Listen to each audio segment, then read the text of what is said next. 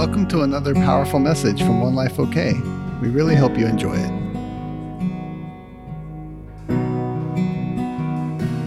Tonight, I want to try to knock out 3 of our topics of stewarding His abundance. Remember, it's not enough to know about His abundance. It's really an investment of God's stuff that He's poured out on the earth. What do we call it? A libation. Remember what that was? It's in abundance. It's never ending. And then I get to multiply it. That's why I want to be a good steward of it. So I just pray that the Lord would release multiplication over you as I talk tonight. I first wanted to talk a little bit. If you don't have a handout and you want one, I believe that we still have some over here. Pammy would be happy to help you if you can't find it, since we have so many over there. I wanted to talk tonight about number 6, which is hope. Now, we are in a month of hope. Remember, we're turning into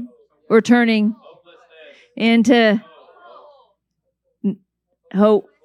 Yeah, that's the full word we're looking for there. The less with the full. Did you get it? There, one was opposite of the other. It's not a hard thing. Okay. And part of how we impart fullness is we have something to give away. Right? I want to read a little bit to you. Whenever life happens, there's not a human on the planet that hasn't had hopes dashed. It's part of the human condition. It's really about our response to the dashed hope that reveals something within us. When I'm stuck, have you ever been stuck in a place of injury? Growth stops right there. I mean, I know people 80 years old that still tell the story of when they were 5 or 6 or 10, whatever. That's where growth stopped. How many know that's not God's intention? God didn't stick you on the planet and say, good luck. Do your best. When your hopes get crushed, there's just no answer. I'm sorry. Just go from crushed hope to crushed hope to crushed hope. God actually said His desire and His plan. See, God's not a God of a bunch of rules. He's a God of a plan. And He said, I want you to go from glory to glory. If we're not doing that, we can just adjust. Because the promise of God is that life on earth is meant to be glorious. And He provided everything necessary to be glorious. And He's unlimited in this. What is His glory? Good job. I feel like you're so successful tonight. It's goodness. We just sang about it. I mean, I was literally typing a little, what we call root note to the team. And she literally sang my note before I could send it to her. I wanted to say, stop it right there. We're good to go. But part of the hope that we carry is because we've tasted of goodness. Just like we've tasted of Patsy's turkey. We have hope. See, everybody that's had, look at the girls, they're about to have a revival over turkey because they've tasted of the goodness and their anticipation. It won't be dashed. It's foolproof. Never had a bad turkey. Don't put that stuffing in there. That'll waste it. It's not about that. That's the way God is. Don't stuff all kinds of things in. Come on. Because He's wanting to release His goodness, His aroma of goodness, His fiery love, whatever you need. That's what He wants to release. That's what He's releasing. And so when I've been traumatized or dramatized, right? You've had both, right? Remember when someone dramatized on you? I will love you forever. That's some dramatization right there. And it gets crushed. If I don't do something with that, I immediately step underneath a lie. I can't ever have love again. That's a lie. That's not my God. And so let's read about it. Can we read about it? I got a couple scriptures for you in Hebrews. Did you bring your Bible? We used to bring our Bibles to church. Look, people are getting out their phone like that's their Bible. I'm kidding with you a little bit. Hebrews 6. Man, if you struggle with depression, this is your verse. Okay? Listen, it's impossible to be depressed when I have an anchor of hope named Jesus. Say it with me. All depression is of the devil. No depression is from God. And since God's a healer, He's a healer of the circumstance that lead me to depression. Right? It's just a doorway I went through. Okay? This is what it says.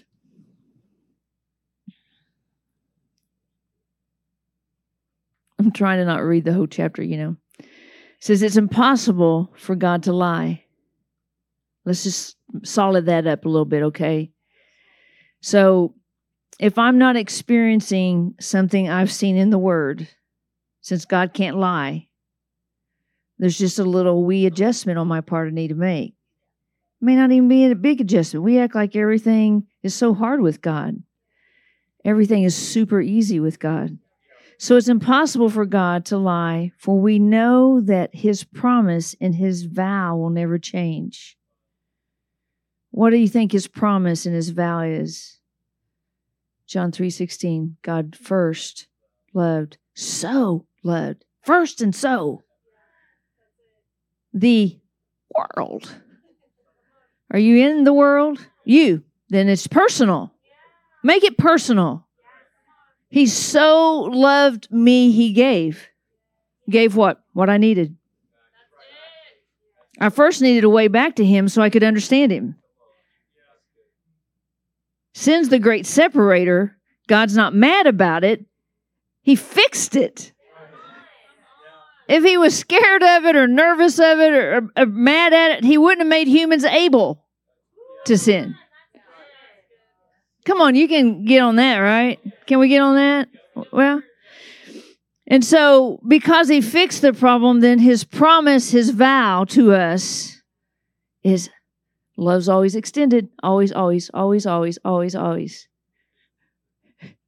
Isn't it weird that when we've rejected God and then we finally realize God was reaching for us, we're like, gosh, well, I could have been doing this the whole time.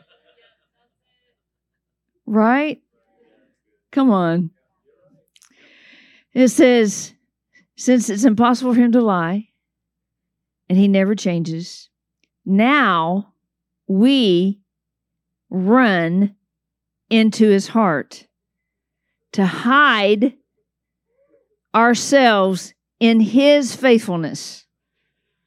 Here's the answer, introverts, to the hiding problem, right? Running to His faithfulness. Now, you may not, listen, I've known God all my life. Faithful, faithful, faithful, faithful. I can't even describe His faithfulness. I mean, every place I didn't think He would come through, He came through. Financially, relationally, health-wise, every single area that concerns me, that is the human condition, I am here to testify to you 60 years of faithful, faithful, faithful, faithful, faithful, faithful. I'm going to pick on you, Colleen, okay? Colleen just recently liked me again.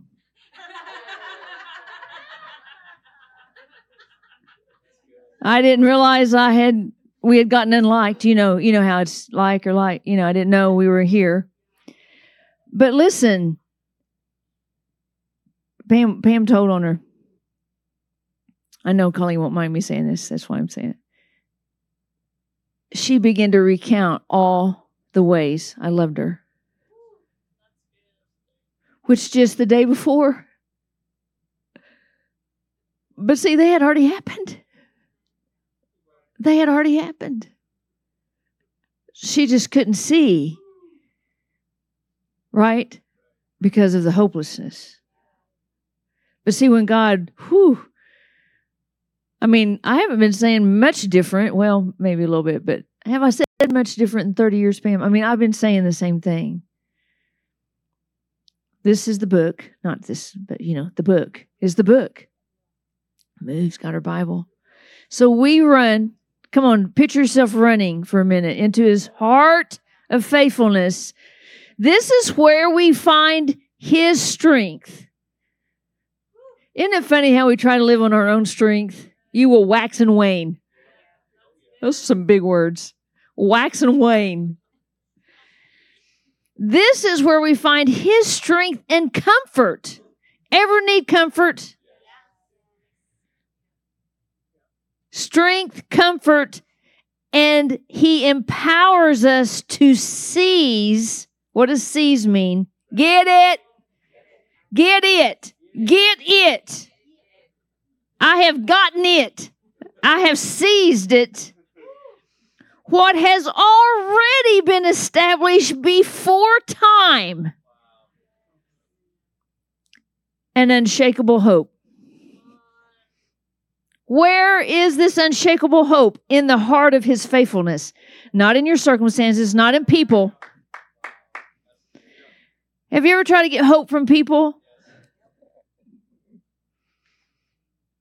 I remember one time Pam got a prophecy, and the lady was telling her how she was going to help people, especially men. And the lady said, and you have said in your heart, how can I help anybody when I need help myself? And she knew it was a prophetic word because that's what she had said in her own heart. How am I going to be able to help anybody when I need help?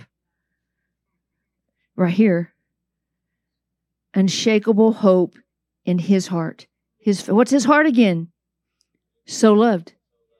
You, so loved. You, so loved. You, so loved. So loved. So loved. So loved. So loved. I know you don't love yourself sometimes, but you're so loved.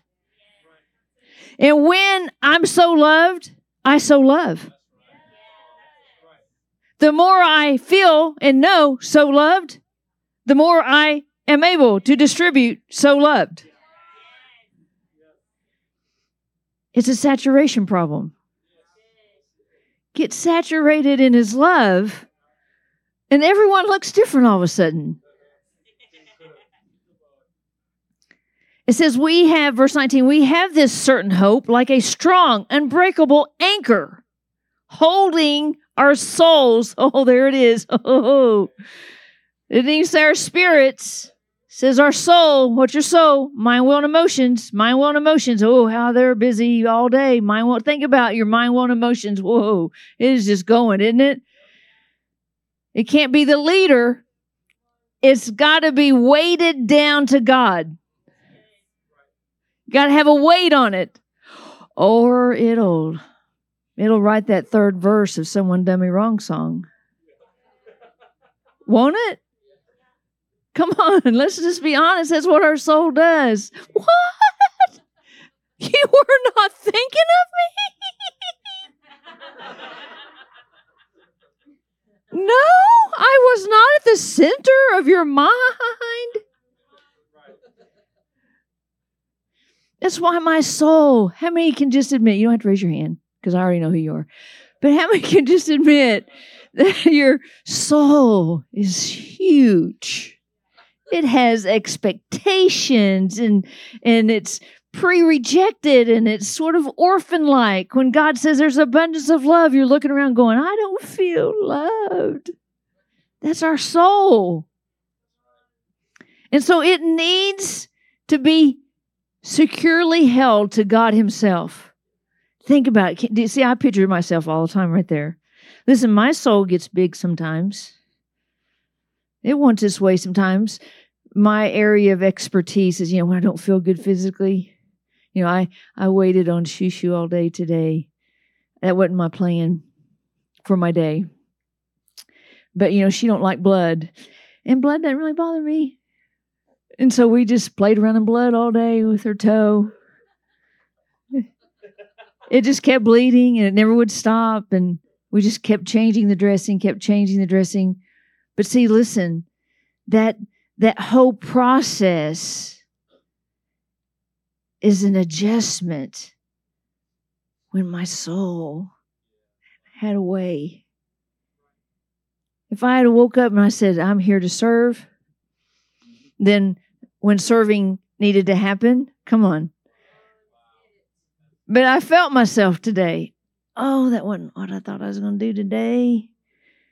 And all day long, I studied off and on between blood getting. I studied on time because that's the next one. And so I was laughing because my main scripture that I was going to talk about tonight was, let me just read it to you real quick. Can I? I can because I have the mic. It's Psalms 31. It says, in verse 15, it says, my times, say my times. Say my times are in your hands. It's a capital U. I mean, Y. And U. Capital U, it's better. So picture yourself. This was the picture I had today. I had this index card and I write down my times on this index card, and I come and I lay it down at the altar. Proverbial, metaphoric altar. Because your times are not yours. That whole me time movement, it'll mess you up. Because God is control of your time. That's so hard. That's so hard for our big old souls. Really, come on. But see, that yielding creates an opportunity for the reason that God holds time. He holds it for a reason because he's really good at it. You're not. Listen, you don't want to be, I know, let me just help you. You don't want to be 70 years old, not even realizing what you did with your time. Listen, an hour will turn into a day will turn into a week will turn into a month will turn into years where you didn't know your times are not yours. Time messes up so many people. We don't even realize what we do with time. You know, when I looked up time, it's interesting because the definition in the Hebrew is experiences.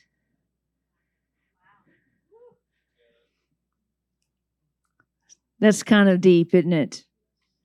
See, whenever God is trying to change my mind about things, one of the very first things that he had to change in me, that he'll have to change in you, is how you see time. And when I realized that my God-given assignment fits perfectly in God's time, then we won't be time wasters anymore. We won't, can I help you? You won't live in regret. You'll get rid of shame and guilt because they're all associated with the expectations of time. Okay, let's just wait on. Come on, everybody, breathe for a second. Just got to do a David Letterman. So, one of the first things that Jesus did when he came onto the planet was he preached the Sermon on the Mount, Matthew 6. This was God's agenda. Jesus came to deliver the Father's agenda. And humanity, all of humanity, was positioned by God to execute this Father's agenda. I mean, when you begin to see things from the Father's eyes, you begin to see how the enemy works. So what did the enemy do? He destroyed fatherhood. I mean, I don't want you to raise your hand. Again, it's, sometimes I like participation. Sometimes it's just rhetorical. But how many had a prophetic father that led them into truth and activated their gifts. But yet, we had somebody request this week for us to give them our children's ministry curriculum on Revivalist Club, because Sidwo and I decided to make little mini prophets. Since there's not a Holy Spirit Junior, I had one of our little persons come up to me Sunday and tell me something prophetic. Now, he doesn't even know. He did. It happens all the time, because why? We're making an atmosphere in that room. We're training them. They're so easily trainable to know they can hear God. And they're going to need that. Oof, where would you be? You'd be a little Ollie. Do you see him? He's just like, hey, check it. All confident and stuff.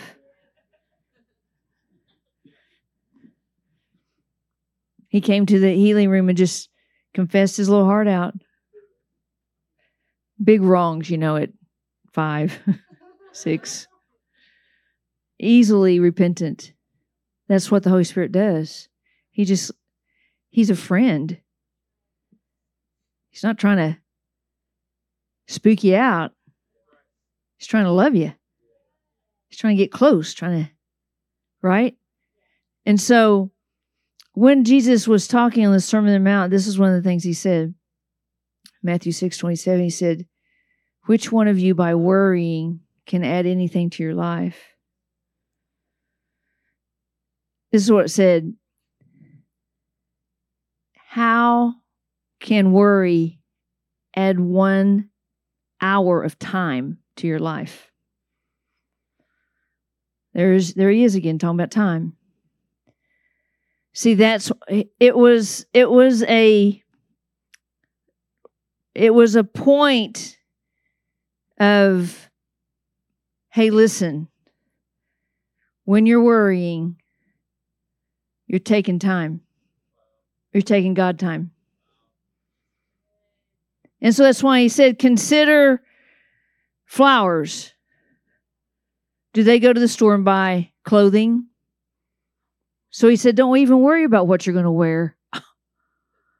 How much money, time, effort in the world, maybe not you, but in the world, is about clothing. And he said, don't even worry about what you eat. Oh, why? He's hitting on the targeted areas that we spend so much time needing that it'll end up making us worry that we don't have it. And he said, did it add 1 hour? No. Can I just be blunt? Can I be blunt to you? You just stole a God time. Your worry is stealing God time. Because he had something else he wanted you to do at that time. Instead of sitting around going, what if? He's like, hey, you don't need to what if me to death. I'm a good father. I'm a provider. Listen, God's name is provider. Listen, it's one of the few things in the Bible that he says, he tells us how to give and why to give. He says, give into the place where treasures are stored that you want. When he said, give to a storehouse, so there'll be meat there, there'll be supply there. So think today, what's being supplied to you right now in this room? See, he said, test me. If you supply the ability for the storehouse to be full and you come and eat, I don't know if you know this, but you're eating right now. And it's sweet like honey, baby. Mm-hmm. You may not know it yet, but it is. It's sweet, isn't it?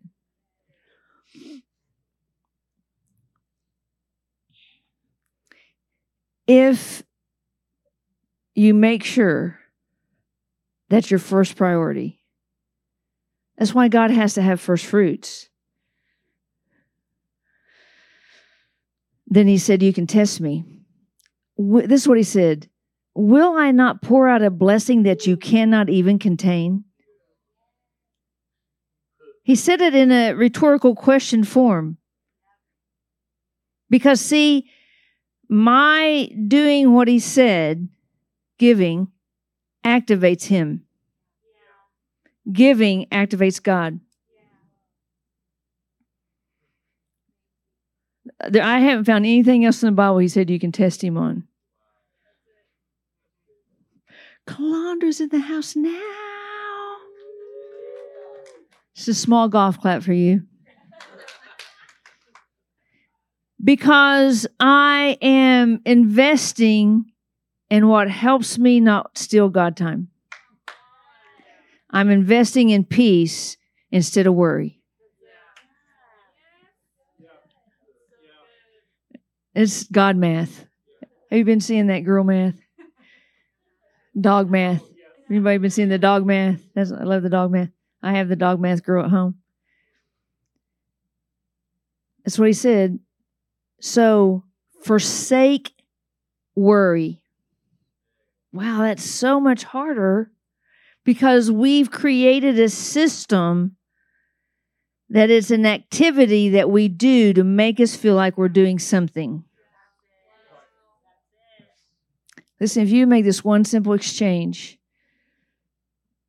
listen, it tries to come on me. Everybody has a couple, maybe 3 areas. Mine is always physical health and finances. Because he called me to be an entrepreneur. He called me to make wealth for other people to enjoy.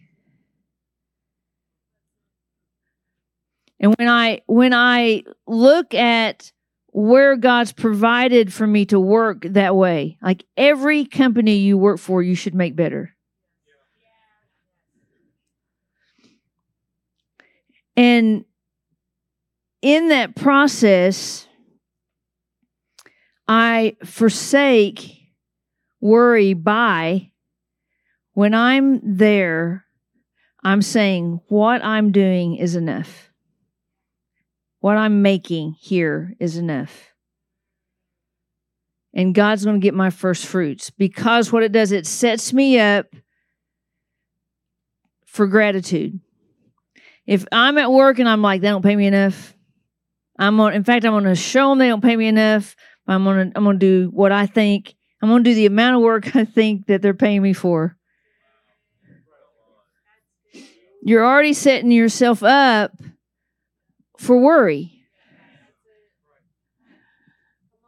Because see, remember the whole goal of God is to be the director of your life. You're following. So does he know what you need? Does he know what you need? Then he will lead you to what you need. When I'm in charge, I lead me to what I want. It's not the same. But I promise you, if you will allow him to lead, he will not only give you what you need, he will give you some wants. But if your wanter is in the need, remember I just talked about it the other day, then you'll never have enough. See, one thing about God is that I have to set my life up in a structure that he's in the lead. And this is what he's saying right here. Why would you even say, what will we eat? Why would you even say, what will we drink? Why would you even say, what will we wear? For that is the language of unbelievers. And that's what they chase after. Now, it sounds illogical to not worry about what you would buy for clothing, what you would eat, and what you would drink. It sounds illogical, doesn't it?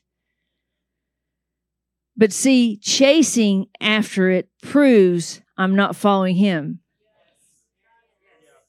Because this is what it says. It says, don't you believe? And doesn't your Heavenly Father already know the things your bodies require?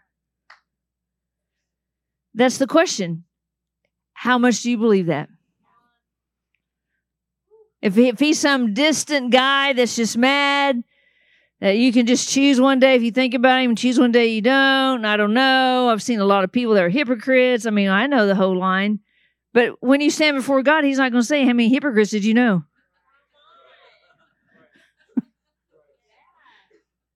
He's going to say, all he's going to say is, did you know me? And he already knows the answer. It says, don't you know your Heavenly Father already knows all this? So, say so. Above all. Where is it? See, it's all about order. You get the right things in the right place, a bunch of stuff just falls into place. Above all, constantly, how often? How often? What is constantly? All the time. Constantly, constantly, constantly. All you have to ask yourself is, what gets in the way of constantly? Constantly seek God's kingdom and his righteousness. And listen to this, all of these less important things. Eating, drinking, food, clothing. Less important things. In fact, here, let me say it like this. All of those things are a byproduct of having him first. People will give stuff to you. I mean, I saw Charlie wearing a pair of my pants the other day. I was like, this is cool.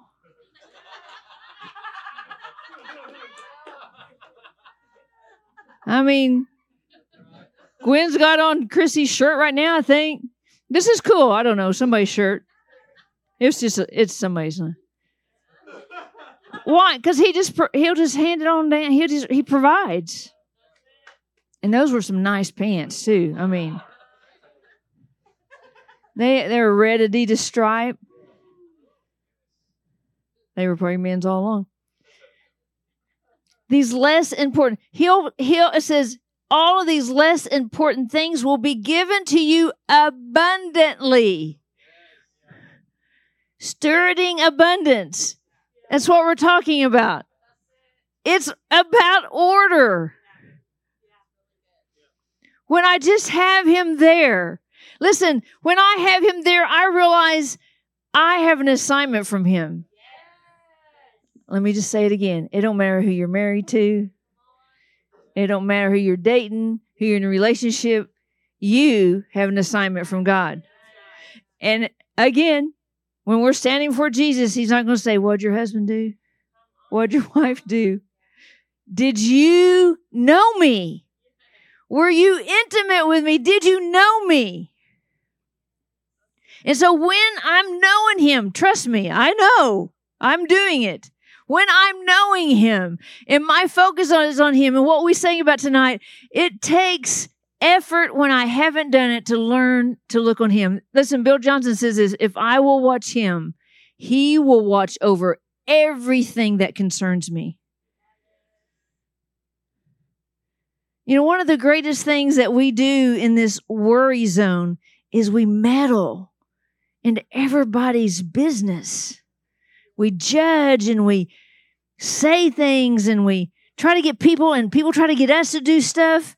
It's such an unhealthy dynamic because he's not here. See, when he's here, he's up. And I have to look up. And you're down. So I'm not looking at you. I'm looking at him. And I trust him to direct my life. I trust him to tell me what to do. That's why I'm constantly seeking your will, not mine. Your will, not mine. I used to have to say that every day.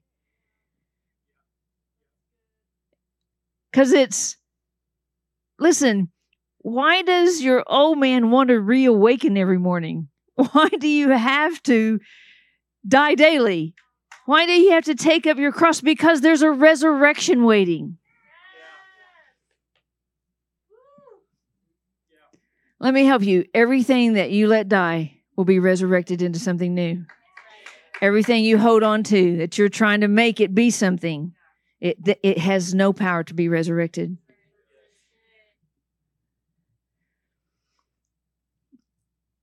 Ecclesiastes is a great book about things and time. And Solomon wrote it. That's what most people think. And he went through and listed, it's a great book if you're really into your soul. It shows you a guy that tried everything. Tried absolutely everything. And at the end, he said, it's futile. This is what it says. This is the summary. Ecclesiastes shows us in stunning ways that the key to life is not in life itself. Pleasure, materialism, wisdom, money are all futile and folly. True happiness comes from centering our lives on God, not ourselves. See, all the things that we're seeking after that are not Him are of self. Do you trust that God has the power to give to you what you need? See, we have to trust Him. When we have all this broken trust, it's like we made people be a God figure. It's like we acted like what people did to us is what God will do to us. Listen, what people did to me that was bad becomes my testimony. What people did to me that was good becomes my testimony. It's just your story. And I'm either stuck in a verse, a multiverse. I'm either stuck. We've been watching Loki. I'm either stuck in a place where it was bad. I mean, we can get stuck in a place where it was good. Listen, the latest thing God did wasn't His best thing. It was just a God thing. But there's more, and there's more, and there's more. Because it's glory to glory. It's more goodness, more goodness, more goodness. So when I am centering, there's all kinds of buzzwords about it right now. Trying to find the rhythm. That's the buzzword right now. But it's really seeking first the kingdom. You can put a bunch of words in it. But when I seek Him first, the things of my life come into balance. You got a big soul? Seek first. Let Him direct. Be a follower of Him, not a follower of you. And so in this process of hope and time, can you see that my soul, when it's anchored in God Himself, then my times are in His hands willingly. I'm not fighting Him every step of the way, fleecing Him to death, making Him prove Himself. My times are in His hands. Come on, Cece.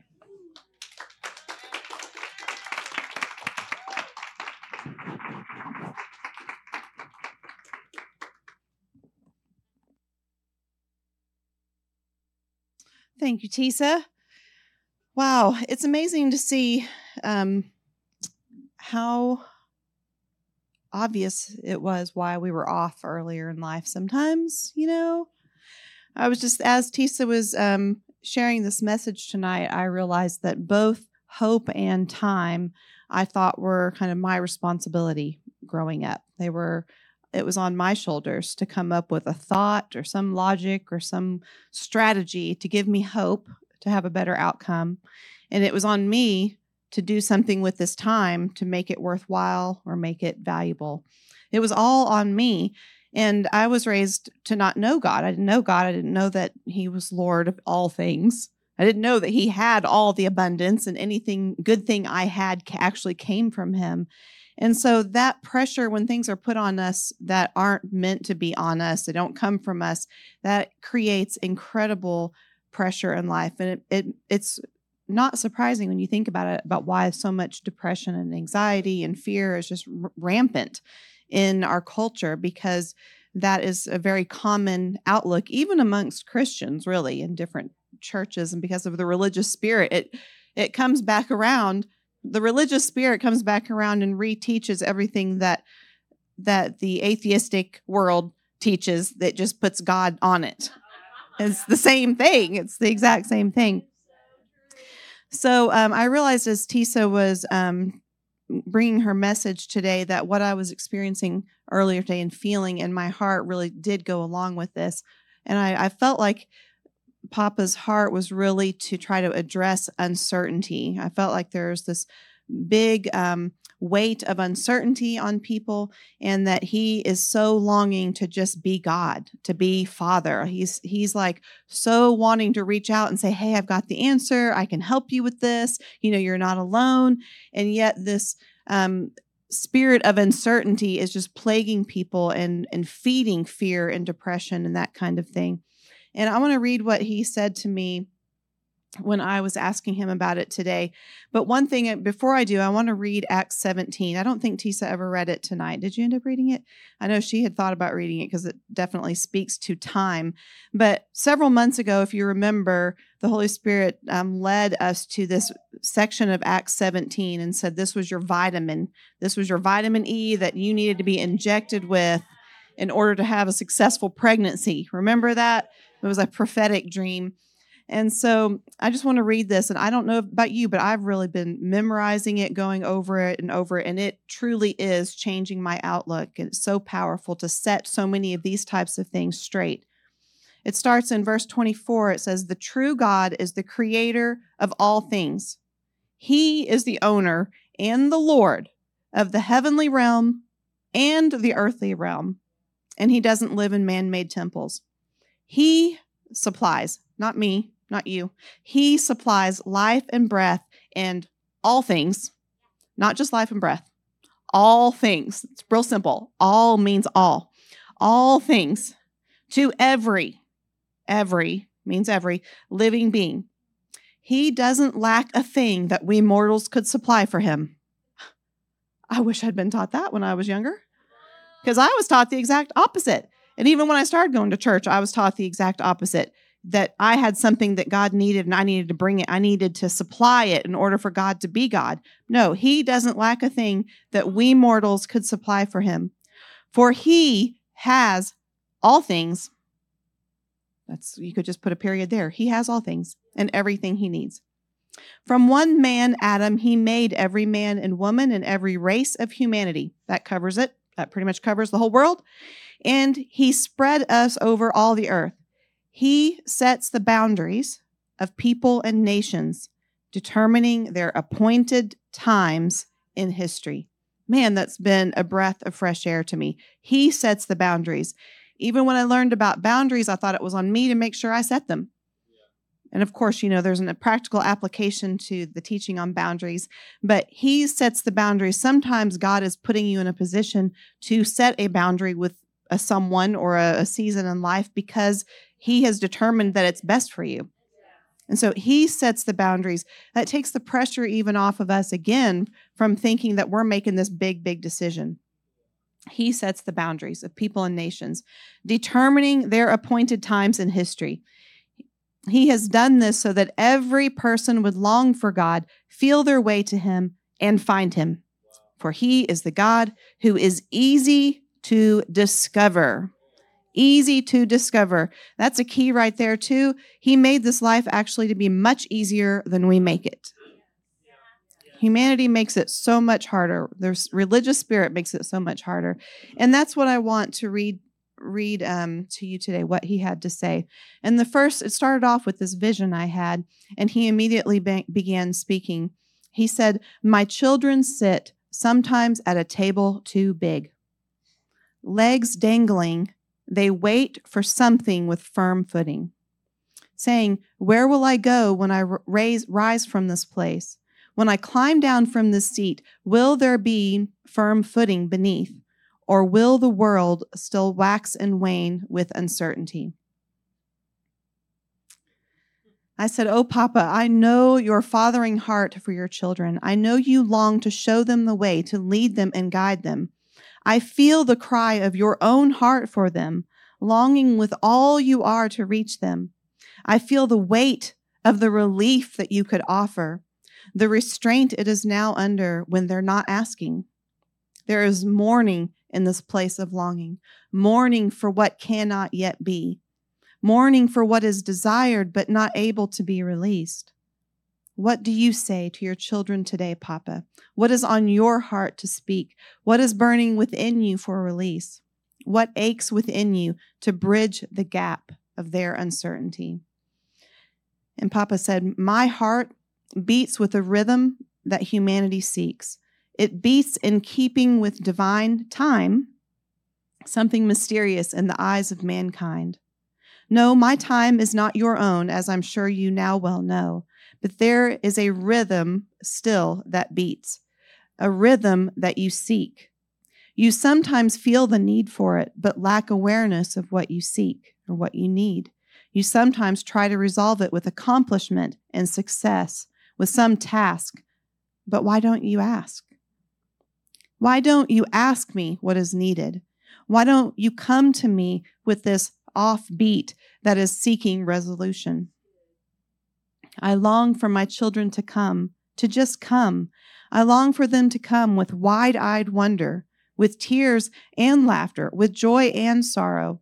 In every state, I long for them to come. I see their need, their lack, their disbelief, and the chasm of uncertainty that it leaves. I see and hear their wandering hearts groping in the dark for something solid and steady. This world has fallen into a display of uncertainty. Wars and noise dominate the airwaves, and yet no one arises with the answers they seek. Do they not have words? Has their experience been labeled in some other language? Are they deceived in their own emotions, infected by some viral interpretation? Weary and exhausted, driven by a harsh taskmaster, they hope in their ability to try harder. Don't they know that I made the way simple? Don't they see that a path has already been made into their destiny? Why insist on forging a new way as if the answers they seek are hidden in some desolate place? It's empty there for a reason. That's not opportunity, you see, but a death that has preceded your arrival. A valley of dry bones is void of solutions. There is no life hidden between them. Answers aren't found in dry wells. The drink you're needing is not there. So why stay hidden in the dry place? Why set up camp in such a place when there are flourishing gardens waiting? My son forged a path for you, planting seeds without lack and drenching the land with every step he took. He went before you so that I could desire you. He went ahead of you so that I could cry out to you. He paid a price for you so that I could set a feast before you. No weapon formed, no devil's scheming can tip the table of all I've prepared for you. This feast won't be stolen. It's protected by angelic warriors. I prepared this table for you so that my victory could be displayed before you, so that you could witness supreme authority is alive and present. The struggles you face aren't proof of a strong enemy. The disappointment, the pain, the seeming mistakes are all opportunities to see my reign. My invitation awaits you every single day. My heart is crying out to you long before you even wake. My sovereignty seeks connection with your humanity. Can you hear that? My sovereignty seeks connection with your humanity. Resurrection is reaching out right now. Resurrection lives and breathes every moment of your life, awaiting the day you are open to receive. So come, take my hand. Let's walk together in my divine plan. Here the skies are brighter and the noise so much quieter. The flowers bloom, scattering seeds of hope. Beauty proclaims that something greater reigns. You too can reign in this place, sons and daughters, kings and queens, reigning with divinity's pursuit. So that's Papa's heart. He doesn't want to see us sitting at some big table trying to sort everything out and just hoping on something in our own power to create firm footing underneath us. He's actually gone before us and prepared a way to make this life enjoyable, simple, to provide everything that we need. This whole concept of stewarding abundance, if you look at that worksheet, there's so much on that page. We're on like 6 or 7 out of this list of like 15 things, I think, which are only a partial list of what God provides. And it's just simply shifting our awareness that He has it all, and it's not on us to find it all. He doesn't even say, I've got it and you come find it. See if you can find me. You know, it's like, I've got it and I want to give it to you, and I'm actually running after you. I'm desperately trying to give it to you. So I just pray that tonight that you hear this message of hope. You know, the thing about hope, I remember in some of my most hopeless moments, and I thought, I cannot find or see a way out. I can't see one good thing that would come from this. But I would start to read my Bible. I would start to read scripture, and it didn't have to have anything to do with my problem. Didn't have to even be on topic. But as Tisa said at the beginning of worship, it's the substance of God is in the Word. So when you start reading the Word, just letting it pass before your eyes, reading it, you begin to experience hope. There's a reason it's called peace that surpasses our understanding, because we don't have to understand it to have peace. We don't have to understand it to have hope. We don't have to know the solutions to have hope. So, Papa, I just thank you for all that you have pre-provided for us. I thank you that you are the God of goodness, that you are the God of glory, and you are pouring it all out. And all we have to do is say, it's me. I'm a recipient. I want that. I need that. I'm coming to you with an open heart, with open arms to receive it. I just lay down the teaching that I have to know everything, that I have to figure it all out on my own. And I say, you're actually Lord, not because you want to rule and reign over me, but because you own it all to begin with. You own it all before I ever got here. You created this world as the owner, as the ruler, as the Lord, not just in heaven, but here on earth. And so I come to you as the one who has it all. You are the God of abundance, and I'm just a child in need of a father. And that's all we have to say. So I pray, Papa, that this message would break people open in a new way to receive the hope that you are pouring out over them, to see time in a new way, to see all of your resources as something freely given, not up to us to produce, but something freely given. So I thank you for your fathering heart that is just reaching out and longing to be God, to just simply be God to your people. I pray that this message is sealed up tightly and protected, and that you would make it personal for people, that you would give them dreams and visions and conversations and billboards and TVs and songs and whatever they need to hear about it again, to receive it, to be reminded of it as they go out into their day. I pray this will be a message that resounds within them and echoes within them after they leave this building, after we enter back into the daily routines and the nightly routines, that it would be something that pops up and reminds us of your presence, of your abundance. So we thank you in advance for all of those moments to come. We say, you are Lord of our lives. You are Lord of our lives, and we long to be just simply your children. We love you, Papa. We love you, Holy Spirit. We love you, Jesus, and it's in your name we pray. Amen. Thank you for listening to this message from OneLifeOK. For more information, please visit us at OneLifeOK.com.